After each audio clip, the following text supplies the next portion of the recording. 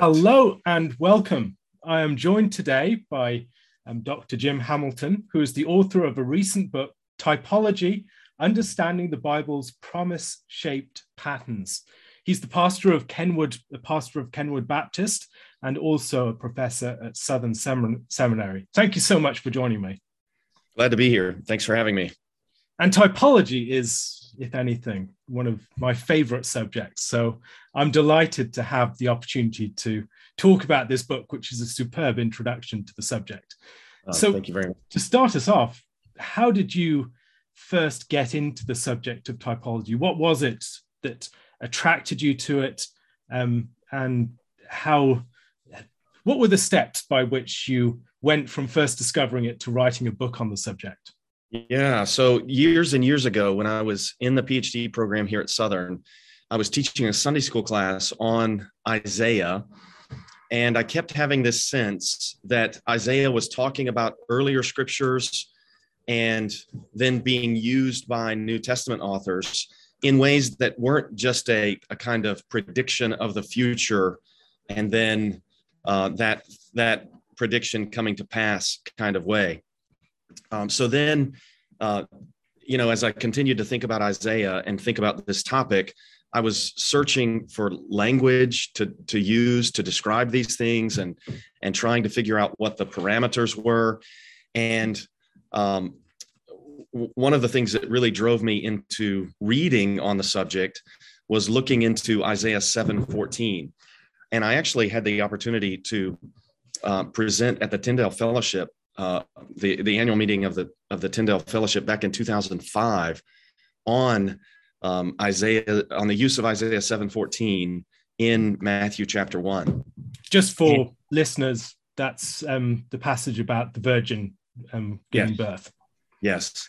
And as I was researching for that presentation, I read Earl Ellis's introduction to Leonard Goppelt's book on typology. And I thought that Ellis was so clear and helpful in that little introduction. And that really set me on a trajectory of reading what I could get my hands on typology, and then seeing it other places as I was studying the scriptures as well. So it seems that when the New Testament authors use the Old Testament, they're breaking most of the rules that many of us grew up with. And yet, right, the more that you look closely at what they're doing, they're actually working in a very principled way with the text, very attentive to the Old Testament text in its context. And I'd be interested to hear you say a bit more about that use of the Old Testament in the New and how it helps us to read the Old Testament on its own terms, not just as something forced upon it from without. Yes. So as I can remember after when I was in the PhD program, Tom Schreiner made a comment one day. We were studying First Peter, and he made a comment on 1 Peter 1:10-12 that the apostles serve as good models for us on how we should interpret the text. And that was the first time I had heard someone articulate that idea. You usually hear it the other way. Exactly. You shouldn't follow their methods. So when he said that, I almost fell out of my chair. And he actually said, why are you reacting this way? And I said, well, I've never heard it put that way. And he recommended that I read Beale's Right Doctrine from the Wrong Text essay. And that put me on a path to concluding that we should start from the presupposition that the New Testament authors get it right. And then we should work back from there. Okay, if they've gotten it right, if they've rightly interpreted the Old Testament, that really doesn't answer all our questions. We still have the question of, well, how are they reading and what do they mean to communicate? And so as I've over the years tried to understand the New and Old Testaments and teach these things in class and preach them in church, this category of typology has been so immensely helpful in understanding that often there are these patterns of events that are being alluded to. I mean, even on something like Paul saying that Christ was raised from the dead on the third day in accordance with the scriptures. You go looking for a third day prophecy in the Old Testament, and there's not a statement that the Messiah will be raised on the third day, having been crucified or something like that. There's not that kind of prediction, but you do have these really significant, they're different kinds of events, but these events that take place on the third day. You know, Abraham takes his son Isaac to Mount Moriah, and he lifts up his eyes on the third day. And then the people of Israel, they meet the Lord at Mount Sinai on the third day. And then Joshua seems to cross the Jordan River on the third day. And then Jonah's 3 days and 3 nights in the belly of the whale. And Hosea says, I think Hosea is speaking of like the death of the nation at the exile, and then like a resurrection of the nation on the third day. So there are all, you know, the sacrifice of a beloved son, the making of a covenant, the crossing into the promised land, the raising of a prophet from the dead, and then the resurrection of the nation, and that's only some of them. You know, Hezekiah is told by Isaiah that he would worship the Lord in the temple on the third day. And well, you could think about the importance of the story of the two servants of Pharaoh. One of them lifted up on the third day, the other killed on the third day, and the way that connects with Joseph being raised up at the beginning of the third year. Yes, very interesting. Yeah, and Esther, you know, interceding with the king after 3 days and 3 nights. So that there's just all these events, and so I began to ask the question: okay, how are they thinking about the Old Testament to arrive at the kinds of statements that we find in the New Testament? What's the worldview in which the biblical authors are operating that makes sense of what we're reading? So we've used the word quite a bit to this point. Could you give us a definition of the term typology as you're using it?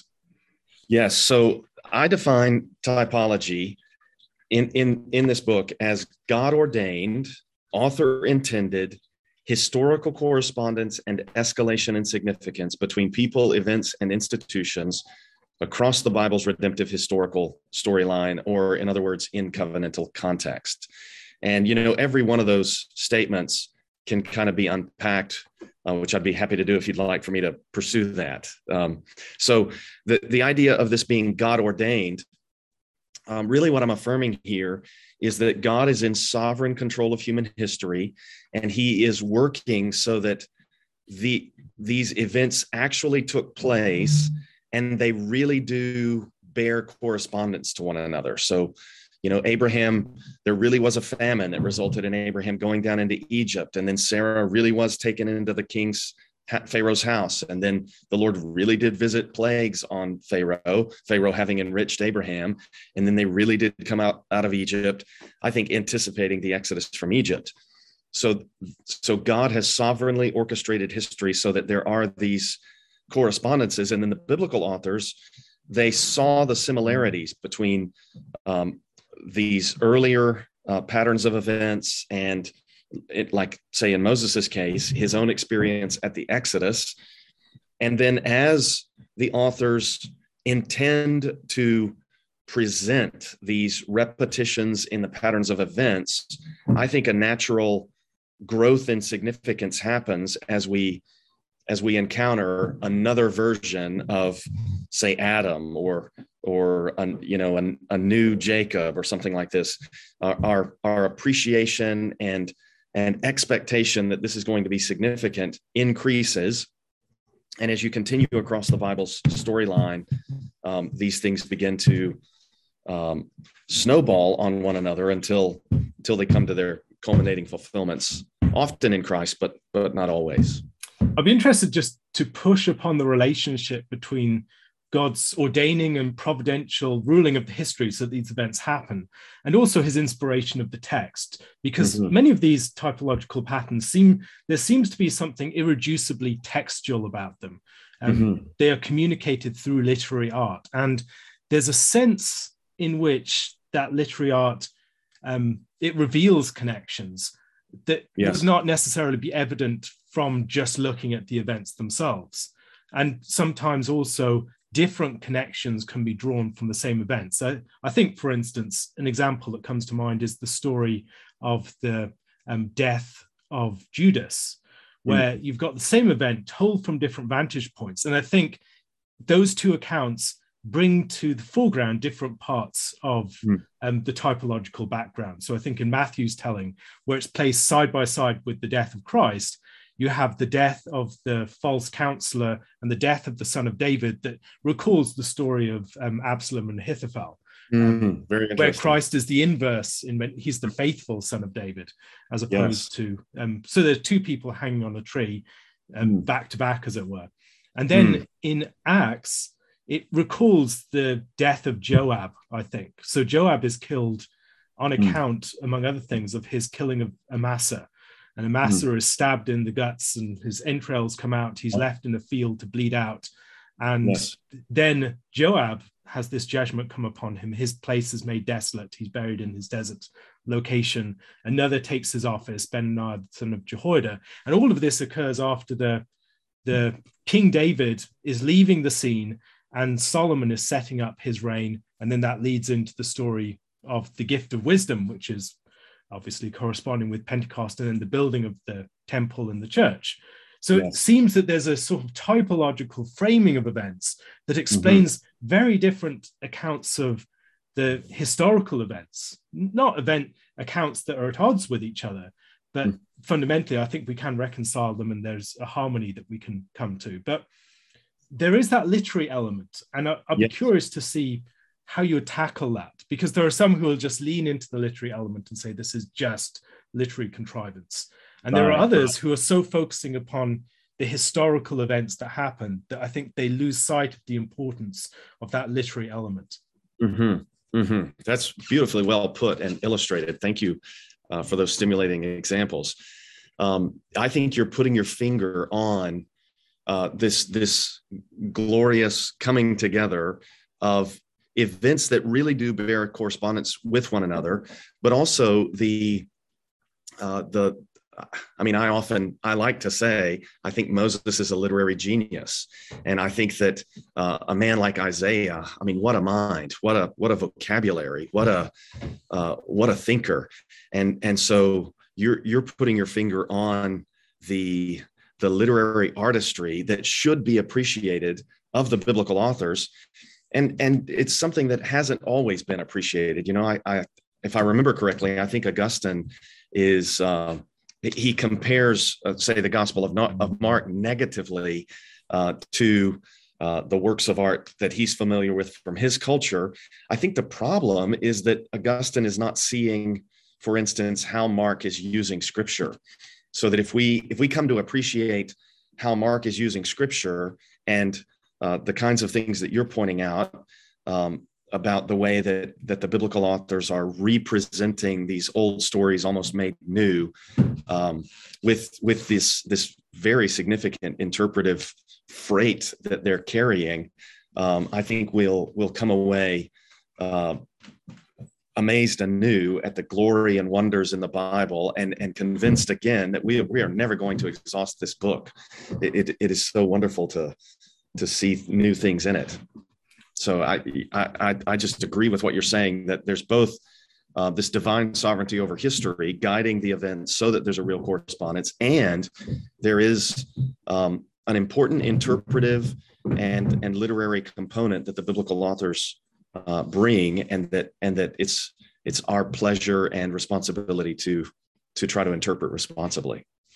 I've always found that typology is one of the ways that the actual text of Scripture, beyond just it pointing to historical events faithfully, that it's one of the ways in which the text of Scripture itself has become an object of my devotion. It's not just saying this is a faithful witness to what happened. It is that, but it's more than just, I mean, its faithfulness is found in the very form of the witness that it bears. Not just the fact that the events happened in a way that could be replaced by some other sort of record. Yes. Go ahead. I would be curious to hear, you mention a number of different sorts of things that can be objects of typology. So events and persons, etc. Could you say a bit more about some of the diverse kinds of typology that you deal with in this book? Yeah. So people, events, and institutions, those are the three parts of the book. And people in this book get the most attention.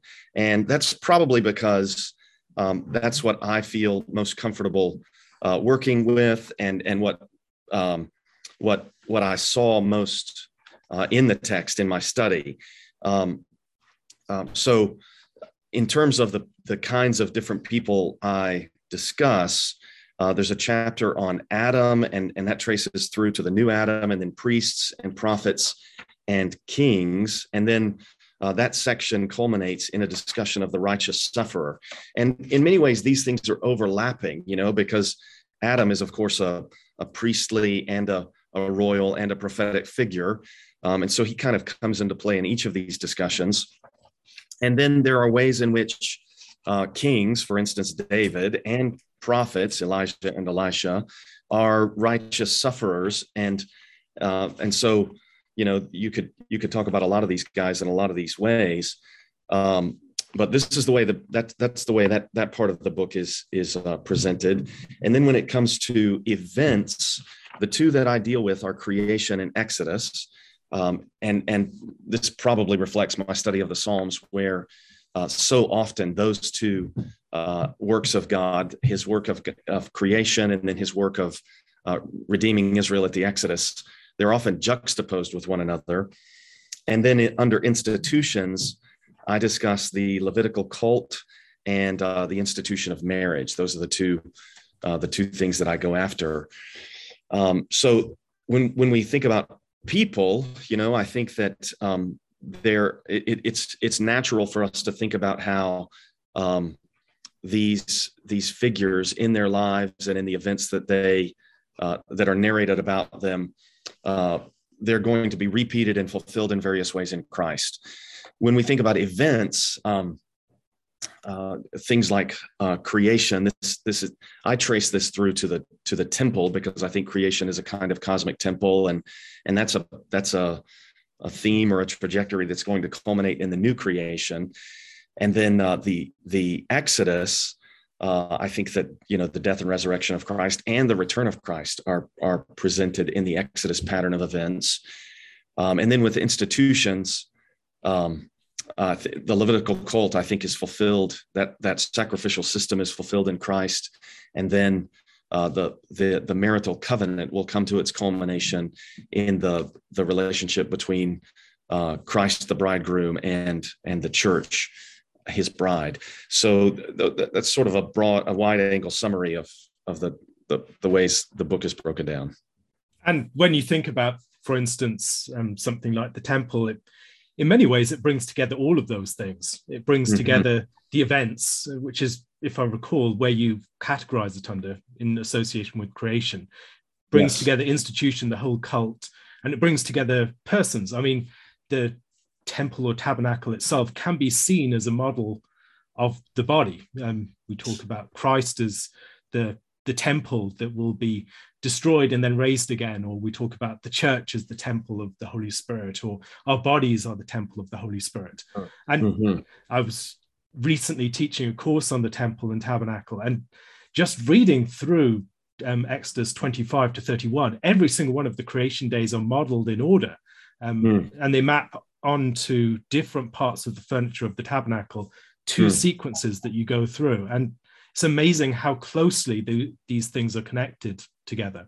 I'll be interested to hear you say a bit more about, for instance, dealing with persons. Often when people talk about typology, they're looking for a direct connection with Christ. So you have the character, let's say, of Samson, and you're seeing Samson, certain features that remind you of Christ, the victory won in his death or something like that. And then you draw some connection and fill that out. And so you have a sort of type-antitype paradigm where there are two poles, and you get the Old Testament and then you get the New Testament in Christ. But in your work, I've seen you, for instance, you have a really good piece that I'd recommend on the story of Joseph in the story of David, and then how that leads forward to the story of Christ. How do we see typology leading almost indirectly to Christ, not just as a direct one-to-one correspondence, but developing in an escalating fashion, if the way that you speak about it within the book? Yes, so I think that we're sort of keyed to this by Peter when he says in 1 Peter 1, 10 through 12, that the the prophets who prophesied were searching and inquiring carefully into what person or time the Spirit of Christ within them was indicating when he predicted the sufferings of Christ and the glories to follow. And so I think Peter is pointing to the efforts of the Old Testament authors to interpret what they were dealing with in light of earlier scripture. And so, one of the things that I'm always interested in is how is this maybe later Old Testament author incorporating language from earlier Old Testament texts, and how does his reuse of maybe particular terms or phrases, or in many cases, even quotation of whole lines, how does that signal to us how he's thinking about those earlier passages, and then what he's expecting his audience to discern from what he's doing in the piece that he's writing. And so with people, I think it's fascinating to see the ways that there are these similar descriptions, let's say, of Joseph, and then the authors of Samuel will present David after the manner of Joseph, often using terms drawn from the Joseph narrative. And you're seeing a kind of building of these patterns within the text of the Old Testament itself. And then in many cases, there'll be language either in the Psalms or the prophets that will pick up on and reflect this kind of merging of Joseph and David. For instance, we never read in the narratives of David being in a pit or something like that. But in the Psalms, he'll say things like, you brought me up out of the pit. And it almost sounds like Joseph being brought up out of the prison, and I think that this is a move that the biblical author is intending to make. In this case, like with, for instance, Psalm 16 or Psalm 40, I think that David intends to evoke Joseph as he speaks of his own experience in anticipation of what he expects to be fulfilled in the life of the one God promised to raise up from his line. And also, I think the way that you describe the relationship between a character like Joseph and David, it helps us to understand just how richly Scripture can characterize figures with minimal brushstrokes, because you have these pre-existing characters that are already in the sort of furniture of your biblical knowledge. And then by connecting those things together, you have more information, categories, and frameworks within which to understand new ones. Yes. And so a very economical text, words-wise, can actually tell us an awful lot just by those sorts of connections. Indeed. An interesting example of this, I think, is the way that in Ezekiel 8 and 9, when the man with the writing tablet passes through and puts a mark on the heads of those who grieve and sigh over the abominations in Jerusalem, it's almost as though Ezekiel is saying, the Lord is putting us in the place of Egypt, and those who are receiving this mark, they're like the ones who have the lamb's blood and on the lintel and the doorpost, and which this would be a very shocking thing for Ezekiel's audience, for the prophet to be telling them, you are actually the Egyptians that are going to come under the destroyer, and only these people that are devoted to the Lord and not committing this idolatry are going to be those who are, as it were, experiencing the Passover. One of the things that really comes through in your book is the movement towards Christ, that these things ultimately have their focus in him. They point towards him. I'll be curious to hear you say a bit more about the ways in which we can deal, for instance, with the breadth of these relationships between characters and their directedness towards Christ, because it seems to me that there are a lot of connections that it's not obvious that they have Christ as their terminus, or it's not clear that they're moving in that direction. Would you draw a distinction, for instance, between typology as a category and just the broader intertextuality that is going on in the text? Or would you try and integrate the whole thing into a typological movement? So just maybe to give some examples of this, think about the way that you've got figures like Sarai and Esther. You could connect them. You could see the way that Esther has to hide her identity within the house of the king she's taken. And then the references to the number of provinces, 3 times being the same number as the age of Sarah. And other details that seem to connect those stories together, the beauty for which they're selected. Or think about Laban and Nabal. Nabal, his name backwards, the time of sheep shearing, the ungrateful treatment of the servant of God. And then the way that David starts to act like Esau, coming with 400 men and having to be appeased by Abigail. So those sorts of relationships, I mean, David being like Esau does not actually seem to point to Christ, or Nabal being like Laban. How do we deal with those? Do those fit into the framework, or would you see those as a different category? Well, I think they would certainly fit into the framework, and I think that what you're pointing to, this is certainly the literary art of the biblical authors. With someone like David, I think the question is, how does this fit into his wider story?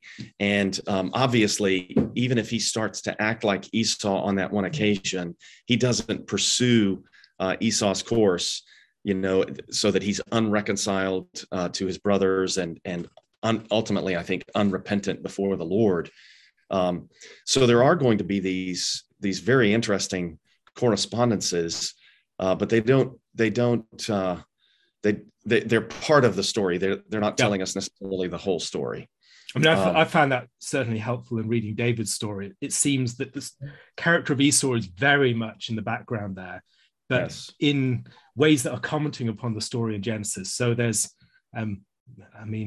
Saul is like Esau, lifting up his voice and weeping when he does not get the blessing or he despises his birthright. And Jonathan is like Esau when he takes off his garment and gives it to David, or when he meets with David in chapter 20, or you have the way in which David is like Esau in being a ruddy man, the way that he's described, and the way that he refuses the garments that are given to him when he's approaching Goliath. And so you have the character of Esau playing in the background against the different characters, Jonathan, David, and Saul, and each one of them bring out different aspects of that. And then David can be seen as someone who takes on some of the strengths of Esau, but also avoids his sins, or is drawn back from his sins at key points by Abigail and others.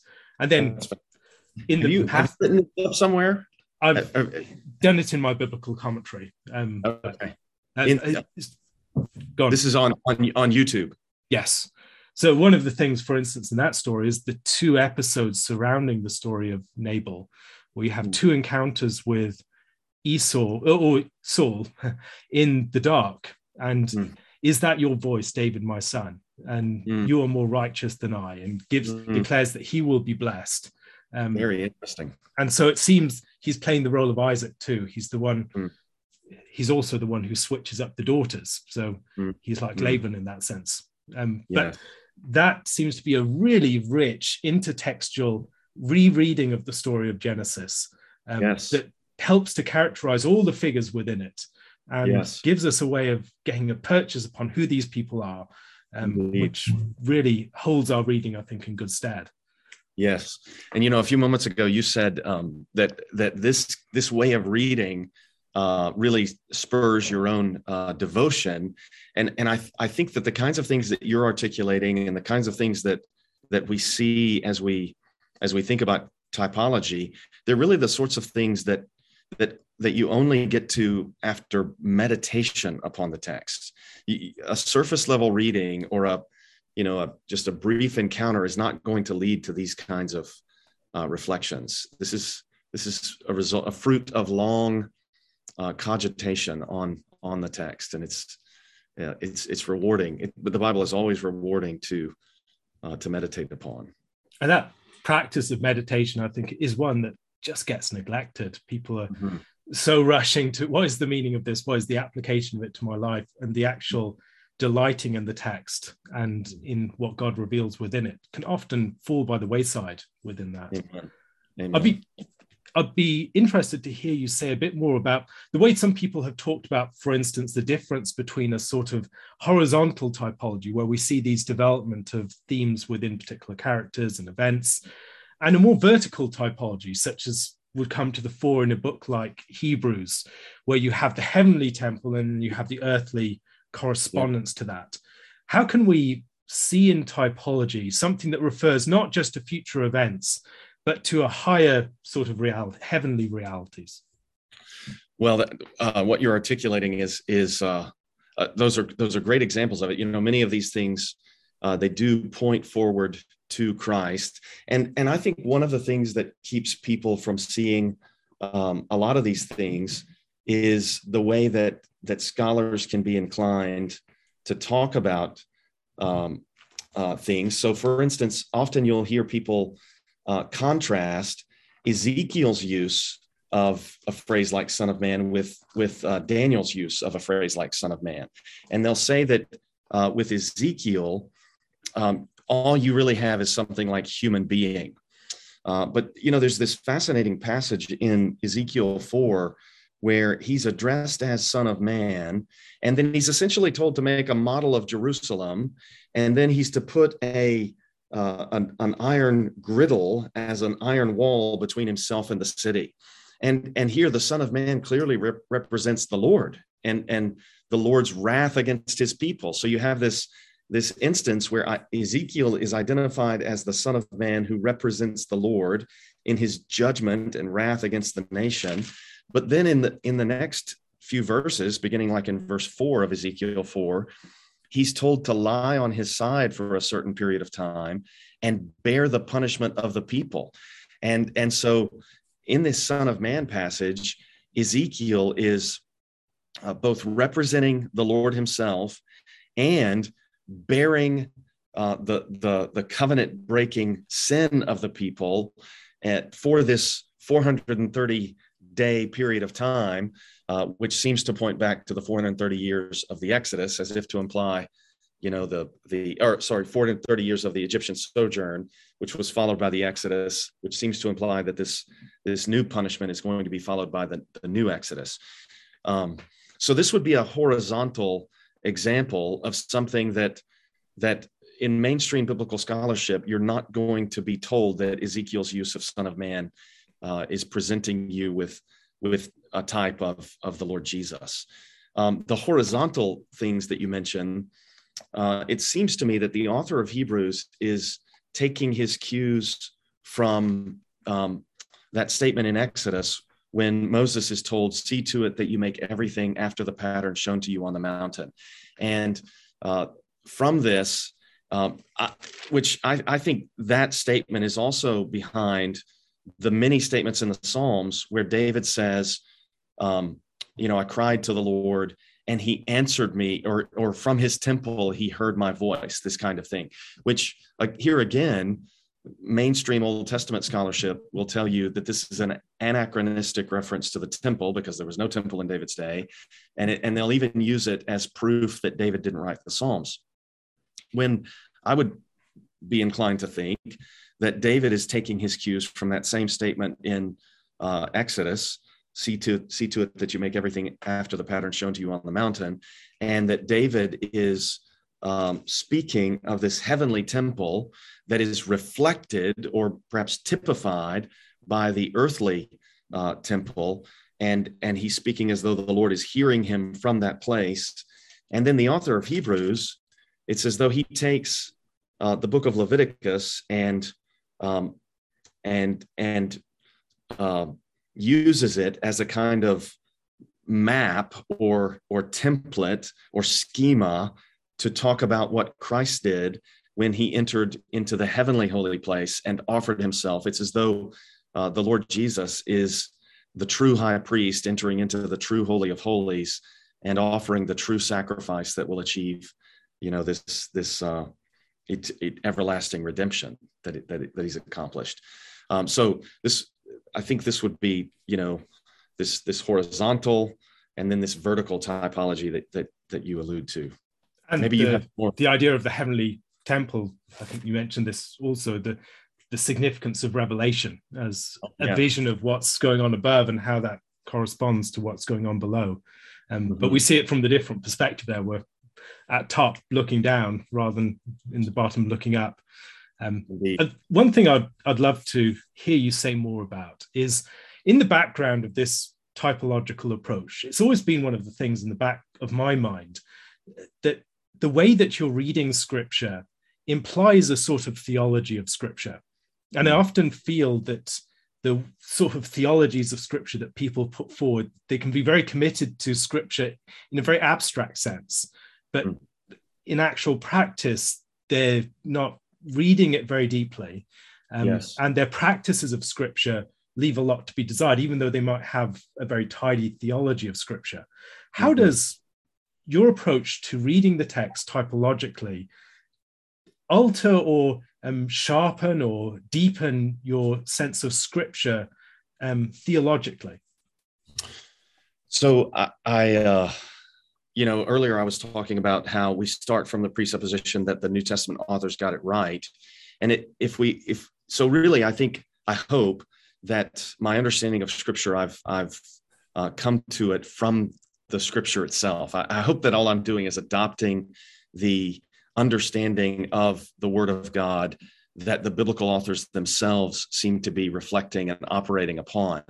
And so this would include the ideas that in the case of the New Testament writers, these are people who were both taught by the Lord Jesus during his earthly ministry, and then they received the benefit of his post-resurrection instruction, those who were apostles with him. And then he gave them the Holy Spirit. And John, in the Gospel of John, he speaks of how the Spirit will remind them of everything that he taught and lead them into all truth. And so with the New Testament authors, we're having Christ-taught, Spirit-inspired instruction. And in addition to everything that the Lord Jesus would have taught them and the Holy Spirit would have given to them, they're also, I think, meditating upon, probably having memorized large, if not all of the Old Testament, large portions of it, meditating on that, and thereby being taught by Moses and the prophets how to think about the world and even how to think about what Scripture is as they themselves write. And then, if we move into the Old Testament time period and the Old Testament authors, I think that in these cases, once the writings of Moses are in place, I think that the rest of the Old Testament authors are really learning from him and understanding from him that though they are writing their own words, this is really the Word of God, and this is truth that is being inspired by the Holy Spirit, and the Spirit is leading them to correct interpretations of earlier Scripture and to correct presentations of what they're doing as they reformulate and represent these patterns and types that we've been discussing. Could you say a bit more about how progression and time fit into this? Because often when people talk about context, for instance, even the context of the canon, that aspect of time can get missed. There's a sort of spatialization within the way of thinking about context, that it's as if it's all present simultaneously, but these things are unfolding over time. And so questions like, to what extent did the Old Testament saints have faith that was in Christ? Those sorts of questions are often ones that arise around discussions of typology. How do you think we should approach thinking about that time element and how typology helps us to think about progression within the biblical narrative more generally? Yeah. So with the hope or the faith in, as we would put it, faith in Christ, I think that from Genesis 3:15 forward, we see evidence that they're hoping that the seed of the woman will arise.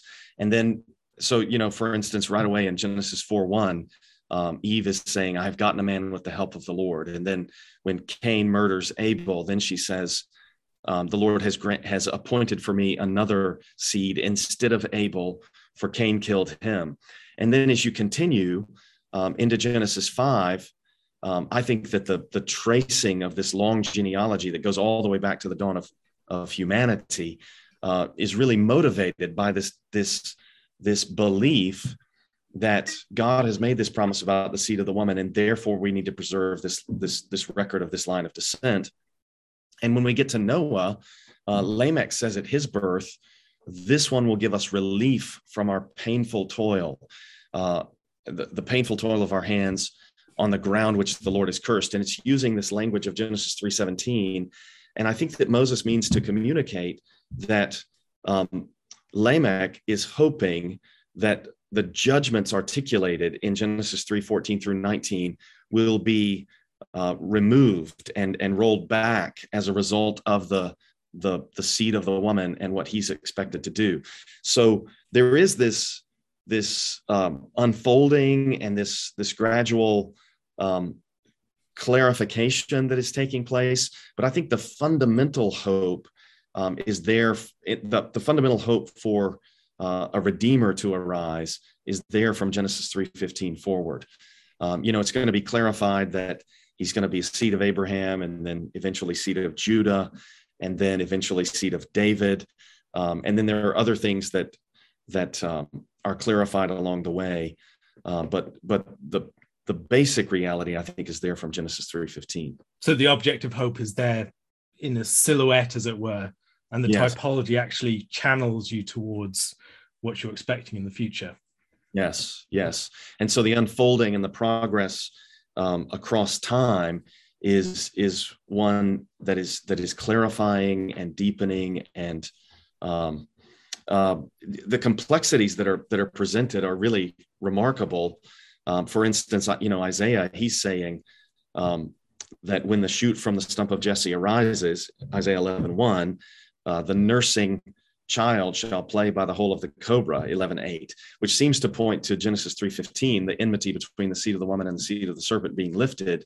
But then later in his prophecy, he's going to speak, I think, of the same figure, because he's a root out of dry ground, and when it speaks of the him growing up, he grew up before us like a root out of dry ground. That word for root is the same term to speak of the root of Jesse back in Isaiah 11:1 and in Isaiah 53, and also when he speaks of the young plant, he grew up before him like a young plant. This is the same Hebrew term used to describe the suckling child in Isaiah 11:8. And in Isaiah 53, he's going to suffer and even be killed and apparently rise from the dead. But, if you just have Isaiah 11, it almost sounds like the minute the Messiah comes, new heavens and new earth and removal of all curses. So some of these things, it's a bit like, I think, driving into the Rocky Mountains, where as you approach, it just looks like one wall of rock. But then as you get into it, you realize, there are many peaks here, and there are valleys, and there are these periods of time that I couldn't see before I got into the mountains. You're a scholar, but you're also a pastor. How do you find that this reading of Scripture typologically informs and shapes your preaching? Well, I hope it does so in a way, and my experience, I think, bears out that it does so in a way that actually helps the people of God to read their Bibles. And I was so encouraged a number of years ago when the ladies in our church were doing a Bible study. I think they were studying the book of Joshua. I could be misremembering. And one of the ladies said to me, the book of Joshua really reads like the book of Exodus. And as she began to elaborate, she was basically saying which this is exactly what I would say. Joshua is presenting the conquest of the land as an installation in an Exodus style pattern of events. And I said, how did you arrive at that conclusion? And her response was, well, I've been listening to you preach.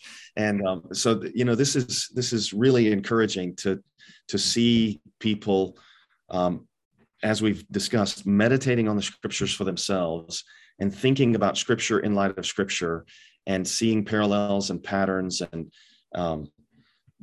these similarities, and then them growing in their skill and facility in interpreting what these things indicate. That is so encouraging to see.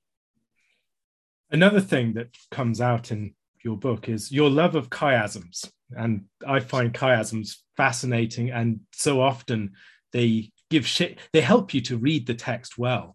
They bring things alongside each other, etc.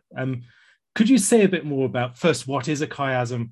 How do you find them a useful tool, and literary structure more generally? Yeah, sure. So the word chiasm comes from the name of the Greek letter chi, which looks like an X, and what it does is it sets the first statement beside the last statements, and many times these will be worded exactly the same. And so one that I recently discovered that I was really excited about is in Exodus 15 in the Song of the Sea. And it's often observed that in verse 1, you have these words, I will sing to the Lord, for he has triumphed gloriously. And then those words are repeated over in verse 21, sing to the Lord, for he has triumphed gloriously. So this is, when you see an inclusio like this, where you have the same words at the beginning that you have at the end, I think this is often a kind of signal that there could be a chiastic structure here. There could be something for you to find. And so really what I think what we want to pay attention to are repetitions in phrases, and even maybe in some cases repeated thematic ideas or something like this. So in addition to the first and the last words being similar, you'll have the second and the second to last statements being similar, so that you're forming the left side of the X of the letter chi, and there'll be a turning point at the center. So in this case, in Exodus 15, the next similarities that are between verses 3 and 4 and verses 18 and 19, where in verses 3 and 18, you have the statement about the Lord. Verse 3, the Lord is a man of war, the Lord is his name. Verse 18, the Lord will reign forever and ever. And then the following verse speaks of Pharaoh going into the sea. So verse 4, Pharaoh's chariots and his host he cast into the sea. Verse 19, when the horses of Pharaoh with his chariots and his horsemen went into the sea. So these repetitions are signaling, okay, I have parallel statements here. And then the third and third to last statements in this case are verses 5 through 10 and verses 12 through 17. And the first one, verses 5 through 10, speaks of the defeat of Egypt at the Red Sea. The second one in verses 13 through 17 speaks of the conquest of Canaan. And both of these are kind of bracketed at beginning and end by similar statements. So verses 5 and 10 speak of the covering of the enemy, the Egyptians, with the waters, and how they sank in verse 5 into the depths like a stone, in verse 10 like lead in the mighty waters. And then in the corresponding unit, verses 13 through 17, in verse 13, it's all about the Lord leading the people in his steadfast love to his holy abode. In verse 17, it's about how he will bring them in and plant them in the place which he made for his abode. So it's the shepherding of the Lord, to his dwelling place.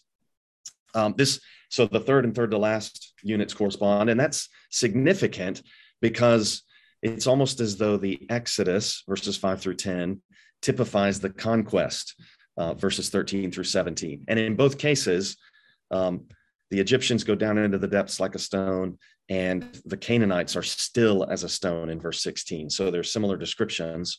And this whole thing centers on verses 11 and 12, where verse 11 says, who is like you, O Lord, among the gods? And so it's as though they're they're calling for the Lord to be sung to in verses 1 and the first verse and the last verse, saying something about the Lord and who he's going to defeat in the second to last statements, and then speaking of the Exodus and the conquest in the third to last statements.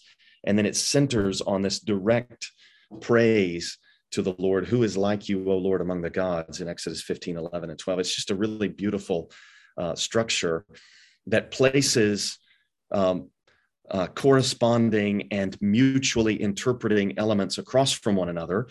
And it also creates, it's a form that creates the sense that a comprehensive statement has been made within a limited statement, So by exhausting the chiastic form, you have the sense of that the author has presented you with a comprehensive discussion of the way that God works at Exodus and conquest and how he should be praised in response and these sorts of things. So in addition to all of everything I've said to this point, I think that these chiastic structures are also powerful mnemonic devices, aids to memory, so that if we get in our heads what goes where, it's almost as though you can just sort of walk your way down the X and fill in the blanks as you work on rehearsing what you've learned in this fashion. That's actually one of the things I've found just reading the Bible in a more literary and typological manner. You remember so much more of it because everything gets connected together, and it's no longer just little bits of detached information that you have to keep in your head.